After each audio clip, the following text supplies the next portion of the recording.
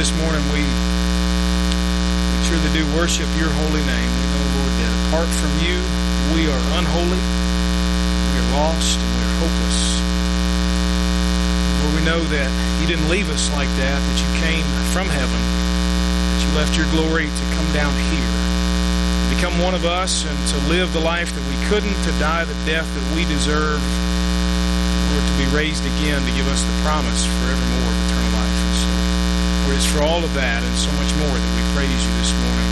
Thank you for your word, to which we turn in just a moment. We pray, Lord, that you would drive it deep into our hearts, that you would make it extremely clear what it is you're saying this morning, and Lord, we would operate and live accordingly. We pray in Jesus' name. We have three overall groups of leadership, if you will, here at Elm Grove. For some of you that are new, you may not know this, and so I'll just kind of give you some free stuff in the sermon here. Here's some things about our church. We're talking about this series on the church itself, and so I figured some of the things that may be helpful to know is how do certain things work. We have three main groups, if you will. These aren't the only people that lead here, but these are the designated groups according to our bylaws that are responsible for certain things. We have a group known as our trustees, and they handle most of the things that cover any kind of legalities in our building and grounds and different projects and so on and so forth, plus a lot of other stuff that nobody else wants to do. That's what our trustees get to do, and everybody who's been a trustee says, oh yeah, I know what you got, yeah, right. So the trustees are vital, they're extremely important, and they've done a great job, and so that's really the area of their main focus, at least. Then we have a group of folks known as our deacons. You'll see them a little bit. They'll serve communion to us. They'll serve the Lord's Supper. Our deacons operate, I think, in as much a biblical model as I have seen, in that they are the servants of the church. They are to identify and to minister to the needs of the church body. So the men that you'll see up here a little bit later, if you've got something going on in your life and you need some biblical counsel, some help, if you've got a financial need, if you've got emotional things going on, these are the guys that God has designated here at Elm Grove to help us identify and to work on meeting those needs. Okay, so in our church anyway, and maybe you've been a part of a Southern Baptist church before, where the deacons are sort of like a board of directors, and the pastor better toe the line and make sure he doesn't get wrong with the deacons. I don't have deacon problems. We got great deacons, wonderful men of God, and so they are, I think, the most biblical model is that they serve the church, and so that's what our deacons here do. So they're wonderful guys. And then we have another group known as the Church Council. This was something we started a few years ago, and it is a representative group from various ministries in the church, and then three people on that particular group are elected by the church on a rotational basis, and that group also includes our church staff. We all serve in what are called ex officio roles, so we don't have voting rights on that particular committee, so that I can't stack the committee with staff members, you know what I mean? Just kind of slip somebody $1 and say, you're paid staff, and we don't. So we operate, basically the church council's responsibility is to set the ministry direction of the church. And so we try to talk about what should our focus be, and how is it that we can best minister to our community, and so on and so forth. And we have some really good discussions. There are a lot of wonderful people that serve on that.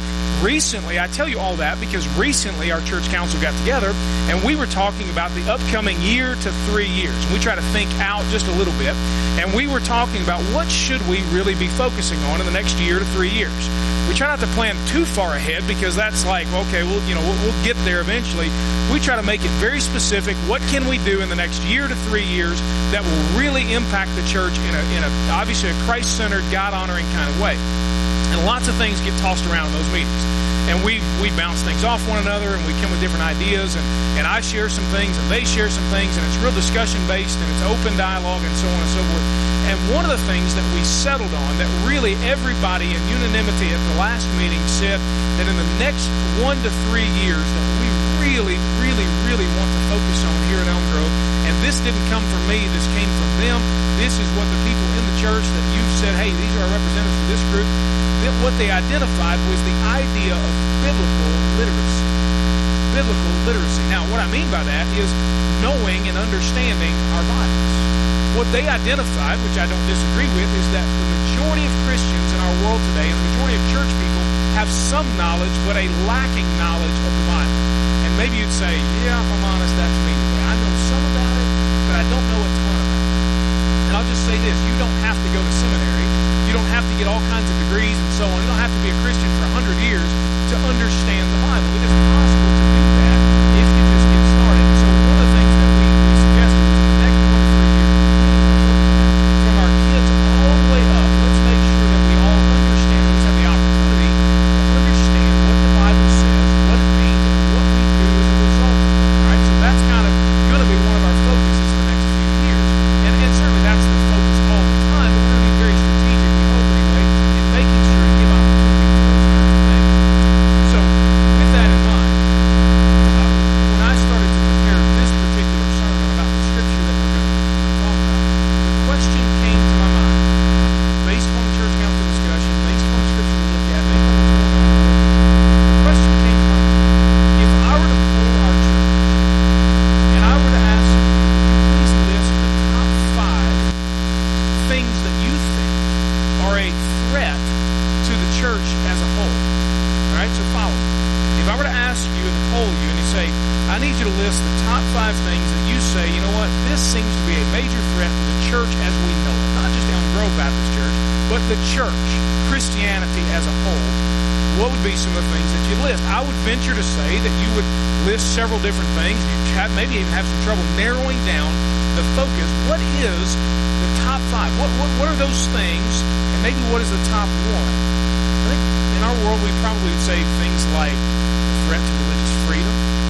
We might say persecution. We may say, well, declining attendance. Not as many people going to church these days. You know, we may say, well, it's the rise of other belief systems, whether they're religiously based or not.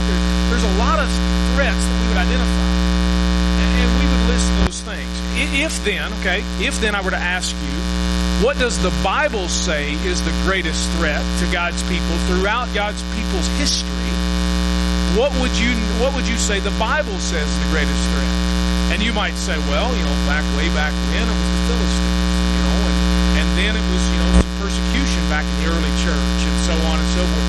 Do you realize, however, that what the Bible says is the greatest threat to God's people, what it shows throughout Scripture, what it shows in the Old Testament, what it shows in the New Testament, and what is projected to be the greatest threat to God's people always, has nothing to do with what's going on on the outside of the church. It is a lack of faithfulness to God and to His Word inside. Understand what I'm saying? We think that the greatest threat is from somewhere outside. Something's going to attack us, if you will, and dismantle the church as we know it. But God has always shown that in the Old Testament, what did He tell the people to do? Trust me and obey me, and I will bless you, and I will keep you, and I will make my face to shine upon you, and I will give you rest, and I will give you peace in the promised land. And what did they do? Anybody know the story? They didn't do any of that, did they? They rebelled and they disobeyed God and so on. And where did their problems come from? Was it because the outside armies attacked them? Was that their major problem? No. Why did the outside armies have success against them? Why? Because they disobeyed God. They weren't faithful to God and His Word. In the New Testament, Paul, who wrote half the New Testament, he wrote all kinds of stuff about how the church is supposed to be and so on and so forth. He wrote several letters, one of which we'll look at a little bit later today. He wrote several letters, and in some of those, he addressed pastors in particular and then other churches and so on. And over and over and over and over and over and over, under the inspiration of the Holy Spirit, he challenged them to remain faithful to God's Word. He did not go on and on about all the threats from the Roman Empire and so on and so forth. In fact, he didn't totally dismiss them, but he almost acted as if, not a big deal. The big deal is that we follow God's Word, that we understand it, we know it, we apply it. So I say all that because it goes back to the church council thing of recognizing that this is a major issue. Now, I don't have a poll to take, to show you today that says this number of people at Elm Grove read their Bibles and this number of people know this about, the Scripture, whatever. My point is not to hit us with it today. My point is to say if we are going to join God in His effort, in His mission with the church, if we are truly going to join Him in that undefeated mission, we have to do church His way. Part of doing church His way is to understand how we can be more faithful to God and to His Word. And so this morning is all about how do we understand the Bible? How do we understand it? I have not preached a sermon specifically on this in quite a while. Now, I've done Wednesday night studies, and we've done different things like that. If you're not a part of our Wednesday night studies, when we start back in August, I would highly encourage you to get involved with that. It is tremendous discussion and so on. We have a great time with that. But I've not preached a sermon on how to study the Bible in quite some time. And so I thought, you know what? Now is a good opportunity. So, if you will, turn with me first to Matthew chapter 16. Now, we're going to be in Matthew, and we're going to look at some different parts of the Bible today as we kind of work through this. And we're going to look primarily at Philippians chapter 4 as well. So if you've got Matthew 16 and hold a place there, and if you know where it is, go ahead and turn and hold a place in Philippians chapter 4. Now, some here this morning, as you're getting there in Matthew, it's the first book in the New Testament. Just go to the table of contents if you don't know where it is. Some here this morning are total beginners with the Bible. I mean, just total. You may have been in church forever, but you're a total beginner with the Bible. It's just not something you have much experience with. I'm really glad you're here this morning. I want you to know that. I am super glad. You do not have to feel dumb. You don't have to feel backward. You don't have to feel out of place. If you say, you know what, I am a total beginner with the Bible. The Bible can seem intimidating. I'll just tell you that. It can seem very intimidating. I mean, some Bibles, I'll show you this one real quick. I'll show you it again in a minute. Some Bibles are very intimidating in and of themselves, right? And it feels like you're just going to get thumped, right in the head over and over and over and over again with the Bible. And man, they can be intimidating. And then you open this thing up and you think, what on earth does that mean? I don't have a clue. And where do I start? And oh my goodness, I don't know what to do. And man, it is tough sometimes to understand the Bible. And other people seem to know so much. I mean, I listen to that person talk, and I'm in their Sunday school class, and they just seem to know everything that it means, and I don't know anything. And maybe you're that person this morning. Today, I think, will help with that. There are also some people, of course, that when I said turn to Matthew chapter 16, I mean, boom, there it is. You're just right there. You're like Bible drill all over again from when you were a kid, and boom, here it is. And you got it, and you're standing at attention and the whole deal like you have to do in Bible drill, and and you're getting your ribbons and all. Man, you are right there. You know the Bible, and you've got a lot of experience with it. You grew up reading it and learning about it and so on. But for some like that, the Bible can be a little stale sometimes. And it can just be an obligation. Well, I know I'm supposed to read my Bible every day, and so, okay, I'll read again today. And there are times maybe when you don't read it, and there are times when it's just an obligation and when it's just stale. And I really hope today will help with that. I also know there's some people here today that are very hungry to understand more about God's Word. That's one thing I appreciate about a lot of people here, is that you show up and you anticipate, what are we going to see from God today? I want to know more. I want to learn more. And you want to be faithful to the God who gave it to us, and you want to study it the right way. And I think today will help with that. And then I don't want to discount that there may be somebody here this morning who just thinks, well, this thing is such an ancient book written so long ago, and there's no way it has anything to do with us today. I mean, it's just, I get it, some nice little stories and some good moral lessons, but what really does it have to do with us today? How could something so old be relevant to me now? And I think today will help with that. So here's what we're going to do. We're going to look in Matthew 16, and I'm going to explain a little bit of this, and then we're going to go sort of through an example, if you will, in Philippians 4. So look with me, Matthew chapter 16, look beginning in verse 13. This has been our launching passage for this entire series. When Jesus came to the region of Caesarea Philippi, he asked his disciples, who do people say the Son of Man is? So he's asking them, what's the word on the street? Who do people say that I am? And they said, some say John the Baptist, others Elijah, still others Jeremiah, or one of the prophets. So there's confusion. But you, he asked them, who do you say that I am? Simon Peter answered on behalf of the group, you are the Messiah, the Son of the living God. And Jesus responded, Simon, son of Jonah, you are blessed, because flesh and blood did not reveal this to you, but my Father in heaven. And I say to you that you are Peter, and on this rock I will build my church, and the forces of Hades will not overpower it. That's where we get the undefeated terminology for our series. Nothing can stop the church. Nothing will overcome it, because Jesus builds it and belongs to him. And then we get to this little bit of a confusing part here. What in the world does Jesus mean? I will give you the keys to the kingdom of heaven, and whatever you bind on earth is already bound in heaven, and whatever you loose on earth is already loosed in heaven. And that's where we're going to launch from this morning. Jesus said to Peter and the apostles standing around with him, he said, I'm giving you this mantle of responsibility, this symbolic keys to the kingdom, and whatever you declare is loosed in heaven, and whatever you declare is bound in heaven. What on earth is he talking about? What does that really, really mean? Well, if you study it, and I'm not going to try to give a full exposition of this morning, because we've got some other things I want to cover, but if you really study this, you'll understand one of the things historically that stands out is that the terms binding and loosing were given, according to rabbinical literature, to the rabbis, according to them. That meant that we are just simply to declare, here's what God has said is permissible, here's what God has said is not permissible, here's what the Scripture means, and so on. Think of it in these terms. The United States Constitution was written a long time ago, right? And there are people now who are supposedly interpreting it for us, right? Now, they may interpret it one way, may interpret it another way, but they declare for our land what is permissible and what is not, right? You get what I'm saying? So we have courts and we have justices and so on, and that's what they declare. According to what they have interpreted, they tell us, here's what it meant, here's what it means, here's why it matters, here's what we're supposed to do about it. That's what Jesus is saying, that the responsibility now falls on Peter and the apostles to do the same thing with the Scripture. He's saying, I'm giving you this authority. And we know that it didn't end with them. Peter and the apostles died. What passed on was not any particular label that they had, but their responsibility is passed on to the church leaders, to those who teach, to those who study the Bible, to those who read it. The same responsibility is theirs. So I have the responsibility as a pastor to make sure that I understand what has God already said. What is it that I should say and declare? This is what God has said. Here's what's already loosed in heaven. Here's what's already bound in heaven. And as a result, we live accordingly. That's the essence of it. So my role is not to make stuff up and say, you know what? Here's what we're going to do. We're going to declare that all these things are fine so that God will be okay with it, because He said whatever I declare is loosed in heaven. I have no power like that. Do you understand that? I don't have any power to change what God has already said and what God has done, who He is. I don't have any power to change what's going on in heaven.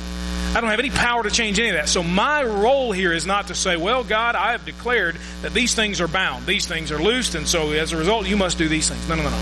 All I am to do is to declare what is already declared by God. That's the idea of binding and loosing. How did I get to that? How did I get to that conclusion? Well, I studied it.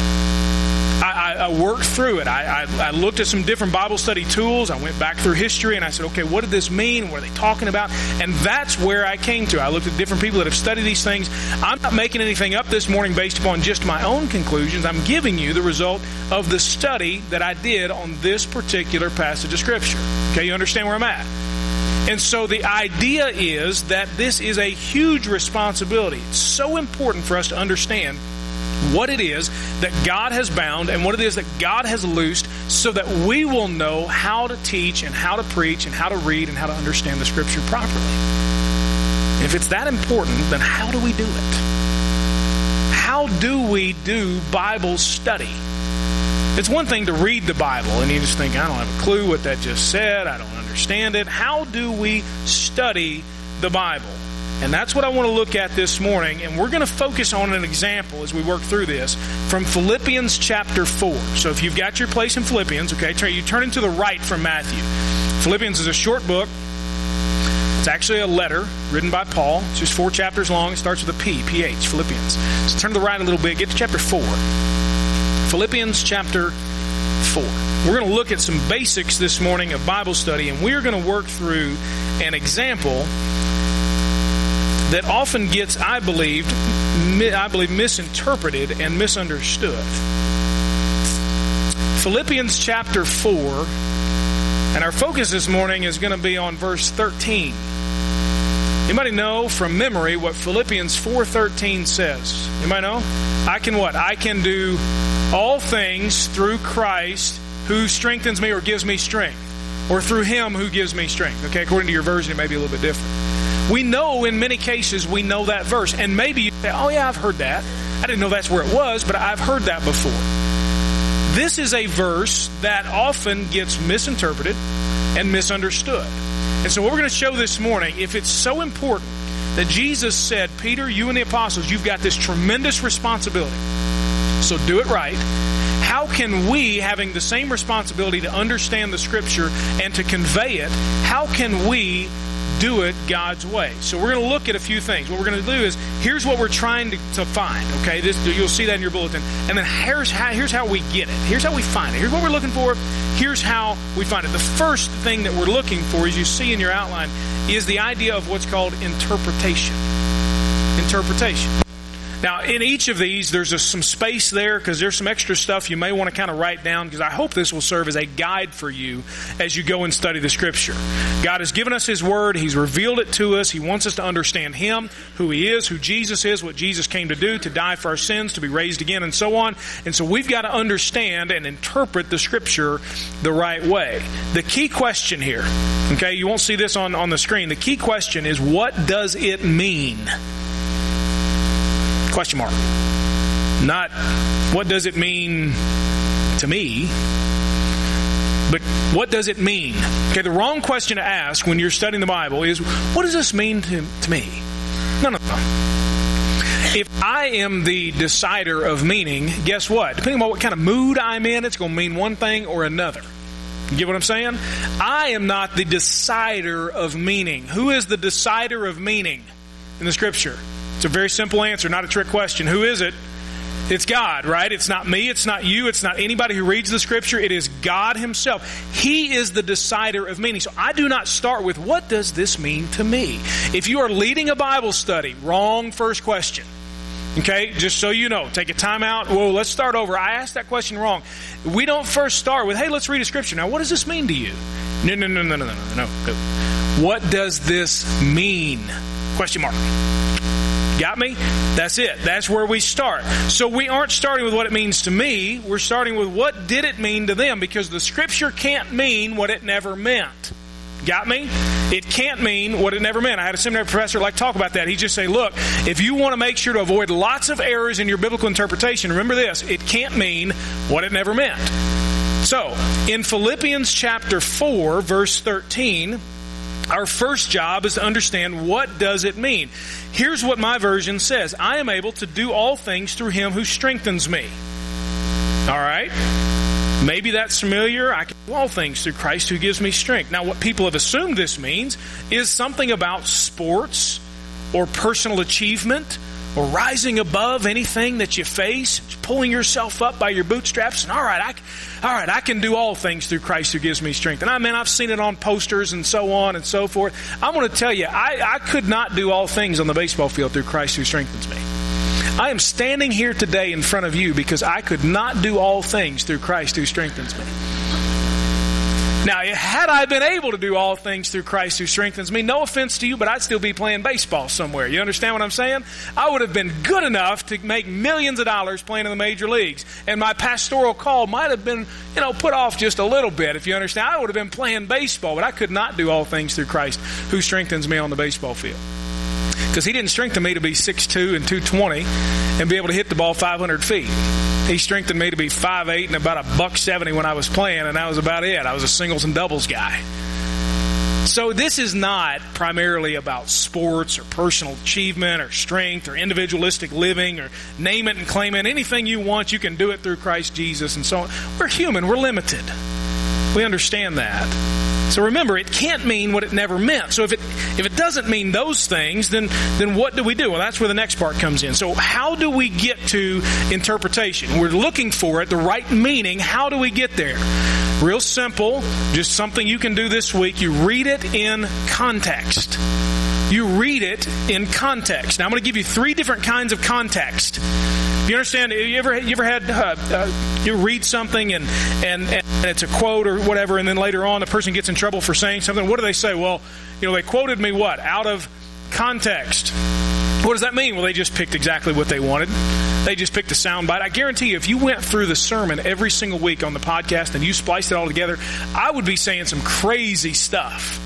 It's crazy stuff in the sermon. So if you just rip certain things out of context, then you can make it sound and mean whatever you want. 3 different types of context. You ready? We're gonna have rock and roll here. First is called literary. They're not on the screen. Just write them down. Literary context. Now, what we're talking about is what comes before and what comes after, what type of literature, and so on and so forth. Just so you know, in your Bible, you have a variety of types of literature. If you go all the way back and start at the very beginning, you've got the books of what are called the books of the law. And then you go a little bit further and you've got the books of history. It tells the story of the nation of Israel. And then you've got some books of poetry and wisdom. And then you've got books of prophecy. And then you have what are known as the Gospels, the biographies of Jesus. And then you have another history book in the book of Acts. And then you have more what are called epistles, letters that are written. And then, of course, you have the book of Revelation, which is a book of apocalyptic type literature. There's a variety of stuff in the Bible. One of the best ways that you can figure out, okay, how can I eliminate what it doesn't mean, is to read before and to read after. Look back in Philippians chapter 4. I rejoiced in the Lord greatly. I'm in verse 10. That now at last you have renewed your care for me. You were in fact concerned about me, but lacked the opportunity to show it. I don't say this out of need, for I have learned to be content in whatever the circumstances are. I know both how to have a little and I know how to have a lot. In any and all circumstances, I have learned the secret of being content, whether well-fed or hungry, whether in abundance or in need. I am able to do all things through Him who strengthens me. Now, do you see how we can eliminate some false meaning and some false interpretation if we just read a little before? And if you were to continue to read in Philippians 4, you'd get more of that. The literary context. Here's where it is, and here's what's around it. It helps us to eliminate false meaning and helps us to understand more of what it actually does mean. So if you drew some circles that kind of went out, some concentric circles, you'd start with what's immediately around it, then what else is in this book, and then what about the rest of this particular testament, and what about the whole Bible? And you just sort of work out from there. What does God say about this, and so on. So if you want to get to the context and help yourself understand, then read it in literary context. You can learn a ton about it. Because is Paul talking about sports here? Is he talking about just being real strong on his own? No, not at all. He's talking about being in desperate need and how he's learned the secret of contentment and all these things, and that is, I can do all those things. I mean, I can handle any particular situation that comes to me, whether I'm well-fed or whether I'm not, because Christ gives me strength. Second kind of context is historical context. Historical context. Now, what we're talking about here is who wrote it, when did they write it, what was going on at the time. Maybe you've kept a journal in the past. And you go back to that journal and you think, what on earth was I thinking? I don't even, what's going on. But if you had a timeline of your life and you go back and you say, you know what, yeah, and that week was really, really difficult. And so, why was I so down? Well, this had happened. That had happened. What's happening affects the way that things come across, right? And so, historical context. Look in Philippians chapter 1 real quick. Philippians chapter 1. Look at verse 12. I want you to know, brothers, that what has happened to me has actually resulted in the advancement of the gospel, so that it has become known throughout the whole imperial guard and to everyone else that my imprisonment is for Christ. Little historical context. Where's Paul? He's in some sort of imprisonment, right? He's separated from these people. He doesn't get to see them, and so he's writing to them a particular letter about some things. So the historical context helps to add to it, because when you realize that Paul is now on house arrest, awaiting trial that could cost him his life, and then he says, I can do all things through Christ who strengthens me, you realize he ain't hitting home runs. He's experiencing Jesus on a whole new level through imprisonment that, quite honestly, none of us here have ever experienced. Historical context. And thirdly, theological context. Theological context. How does this fit with the rest of God's revealed Word? What else does God say about this? If I'm reading the Old Testament, what does the New Testament say about this? What does the life and the work of Jesus do for this? How does He interpret it? How does it fit with the history of redemption and so on? So you go back to read Philippians 4:13 and you understand theologically, how is it that I have strength through Christ all the time? Well, because I know the Scripture, and God is strength, and He's provided me with these things and so on. Now, there are some tools for doing this, and I brought some. Dylan, why don't you bring those up for me, if you don't mind? I just thumped you in the head with this thing, so now you can bring those up. Here's, you can leave the top one there, all right? Yep, that little one stays there. There we go. some tools. Thank you, sir. Some tools for doing this that I will just leave up here. The one that I had a minute ago, if you're looking for how can I study the Bible, this is what's called a study Bible. It's real thick because it's got a lot of extra notes and so on in it. The way this one works out, it's got the scripture at the top and it's got some notes, some study notes. People that get paid to do this kind of thing, study the Bible. It's not that they're just studying it for you, that you don't need to, but they provide some great help. It's sort of, you may have heard of what's called a commentary, and so they're commenting on what this stuff means. I would highly encourage you, if you do not have a study Bible, to get a study Bible. You don't have to buy one that's this thick or whatever, but you get a study Bible. You say, well, I don't know where to start. Let me know, and I'd be happy to help you out. There's another little resource called a Bible dictionary. And what this lists is terms and people and places and so on. And so you turn here and you come across a phrase in the Bible. And you just want to know, what about this? Here's, for example, here's the land of Canaan. And it's got 3 or 4 different pages on here's where it was and what it was about and so on. You can see how it would help you in your study. Another one is called a Bible handbook, and I've got 2 examples of this. This is a real thick one. Cost you about $40.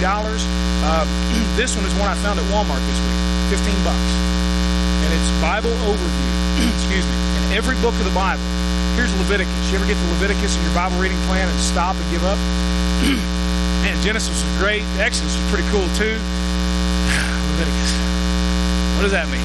This will give you some background information. Helps you know what's the purpose of this book. Why was it written? Why are those things included and so on? And this particular guide also points to what does this say about Jesus? How does it preview him and so on? Like I said, I got this at Walmart for $15 this week. I was walking by it. It was on the end cap, and I saw it. And there you go. I show you all that stuff not to make it like a college classroom, and these are all the books you need to buy for the semester. I show you that because you may have never seen any of those things, any of those tools. Some of the things that would really help you, maybe you've never seen. There are also some websites and so on that you can go to. I'd love to talk with you about that after the service. I'm going to move on now, but I'd love to talk with you about that. Second thing we've got to get to is what's called implication. So first we get to interpretation. We know what it means. We've not yet moved to what I do about it or anything like that. We get now to implication. The key question here is, why does it matter? So what? Okay, I can see how God can give me strength in all situations. So what? Why does it matter? That's the key question. So what? Who cares? How do we understand this? How do we realize why it matters? Well, how you get there is to ask big questions. What does this say about God? What does this say about who He is, what He's done, and what He will do? When you read this particular Philippians 4:13, what does it say about God? And then what does it say about humans, who we are, what we lack, and our sin, and so on? What does it say about me personally, what I deal with, how I think, and how I feel, and what I believe, and how I live? Ask big questions. You'll discover why this matters when you begin to ask those types of questions. So instead of jumping, what does this mean to me? What do I need to do right now? Stop and say, what does this say about God? What does this say about humanity? What does this say about me individually? What is this saying? So we got what it means, what it says. Philippians 4:13, we look at it. I can do all things through Him who strengthens me. What does that say about God? He has strength, what? That I don't have. What does it say about me? I need God's strength. What does it say about humans? We are frail and we fall and we face situations that we don't know what to do with. So you see, ask big questions. We get to the implication. And then finally, after we understand the proper interpretation, we've used all that. And by the way, I spent the most time on interpretation for a reason. Because I think that's most important. Now, it's not the only importance. But until we know what it means, we won't know why it matters. And we won't even worry about this third one. We'll get it backwards is what we'll do. We'll worry too much about the third one and we'll misapply it. The third one is application. This is where we all want. All right, man, just tell me what I need to do. Just tell me, seriously, I'm good, whatever. I don't care what it means. Just tell me what I need to do. You ever been there with the Bible? You ever been there with a sermon? Right now, my countdown timer has 45 seconds left on it. Some of you didn't know I had a countdown timer in the back. You're counting me down already. I get it. But all you're thinking at this point is, okay, dude, you know what? Just tell me what I need to do. Okay, I came to church. I didn't ask for you to tell me about Bible study tools. Just tell me what I need to do. Isn't this where we go, right? We jump to this immediately. Okay, all right, let's just get to what we need to do, and we'll all walk out, and okay, we'll do those things. And that doesn't last, does it? Because we don't know why it matters, and we don't really know what it means, and so we have to spend time with that. This is the third step. And the key question here is, what do I do now? What do I do now? No, don't jump too quickly to it, but be sure to get there. Be sure to get there when you read the Scripture. What do I do now? The Scripture was meant to be applied. It is not meant to be an abstract sort of thing. It just hangs out there and, God really doesn't care what you do with it. It is meant to be applied. But application will be wrong, and it will be less powerful if we don't do good work on the first two steps. How do we find the application? Well, I think it's real simple. You look for how to make specific changes. And the word specific is very important. Because it's not just, hey, everybody, let's go out and we'll all do this and whatever. No. How specifically do I need to change as a result of that? What is God saying to me that needs to be altered? Start with them back then. What was he saying to them? How do you think Paul's letter would have hit the Philippians? Man, Paul's in prison. If he can be content, good grief, what have I got to complain about right here? Man, if God can give him strength in prison, then I need to be drawing on strength from the Lord when I'm out here and everything's going great and so on. So what changes should I make in my thinking, in my attitude, in my theology, in my emotions, my actions, my beliefs? What changes should I make? How should my understanding of this Scripture change the way that I live? Those are the three things: interpretation, implication, and application. And man, that is Baptist, isn't it? You guys, some of you are following along and you didn't get it because I jumped around, but I'm trying, Mark. So, interpretation, what does it mean? We get there by reading it in context. Implication, why does it matter? We get there by asking big questions about the Scripture. And then application, what do I do now? We look for ways to make specific changes. I'm going to give you a little bit of homework this week. You're saying, all right, I'll give it a shot. Here, what do I do now? Here you go. Okay, here's the application for this week. I want you to study one of two, if not both, passages. Actually, I'm just going to give you a verse for each one, and there's stuff around it. The first one is Joshua chapter 1, verse 9. Joshua 1:9. The second one is Hebrews 10:25. Hebrews 10:25. So here's what I'd love for you to do this week. I would love for you to work through those three things: interpretation, implication, application. Asking the key questions, trying to find it, and so on. And then maybe, shoot me an email and say, here's where I'm at. I'm not going to grade it and say, oh, you're just way off. That's terrible. That's not what my goal will be. Hey, let's work together and let's make sure that we know how to do these things. The ultimate point, okay? The ultimate point today is not that you would have a greater head knowledge of the Bible so that you can impress your friends in your Sunday school class and you can say, oh, I know more about the Bible than anybody else. The point is to understand and know the one who gave it. God did not reveal His Word to us so that we would be puffed up, He says, by knowledge, but that we would be built up by the love of Jesus Christ. So the ultimate point is not, well, go and read your Bible. Why? Because you should. The point is, get to know God's Word so that you can understand and know and love the one who gave His very life for you. That's the point. We're going to close this morning with communion. So we're going to be here just a few more minutes. And ultimately, what we look for in the Scripture is what this points to. The ultimate meaning of Scripture is that God has come from heaven, leaving His glory to become one of us, to live among us, Philippians chapter 2 says, to live among us, become one of us, to humble Himself, to be obedient to death on a cross. And we're going to celebrate that as the ultimate meaning that everything in Scripture leads up to, Jesus Christ and His gospel. So I'm going to ask our deacons, I mentioned them earlier, I'm going to ask you guys if you would go ahead and make your way down here. And as they're coming, I hope that you will take some time to spend with the Lord. The way that we do communion here, if you've never been with us for this, you do not have to be a member, a card-carrying member of Elm Grove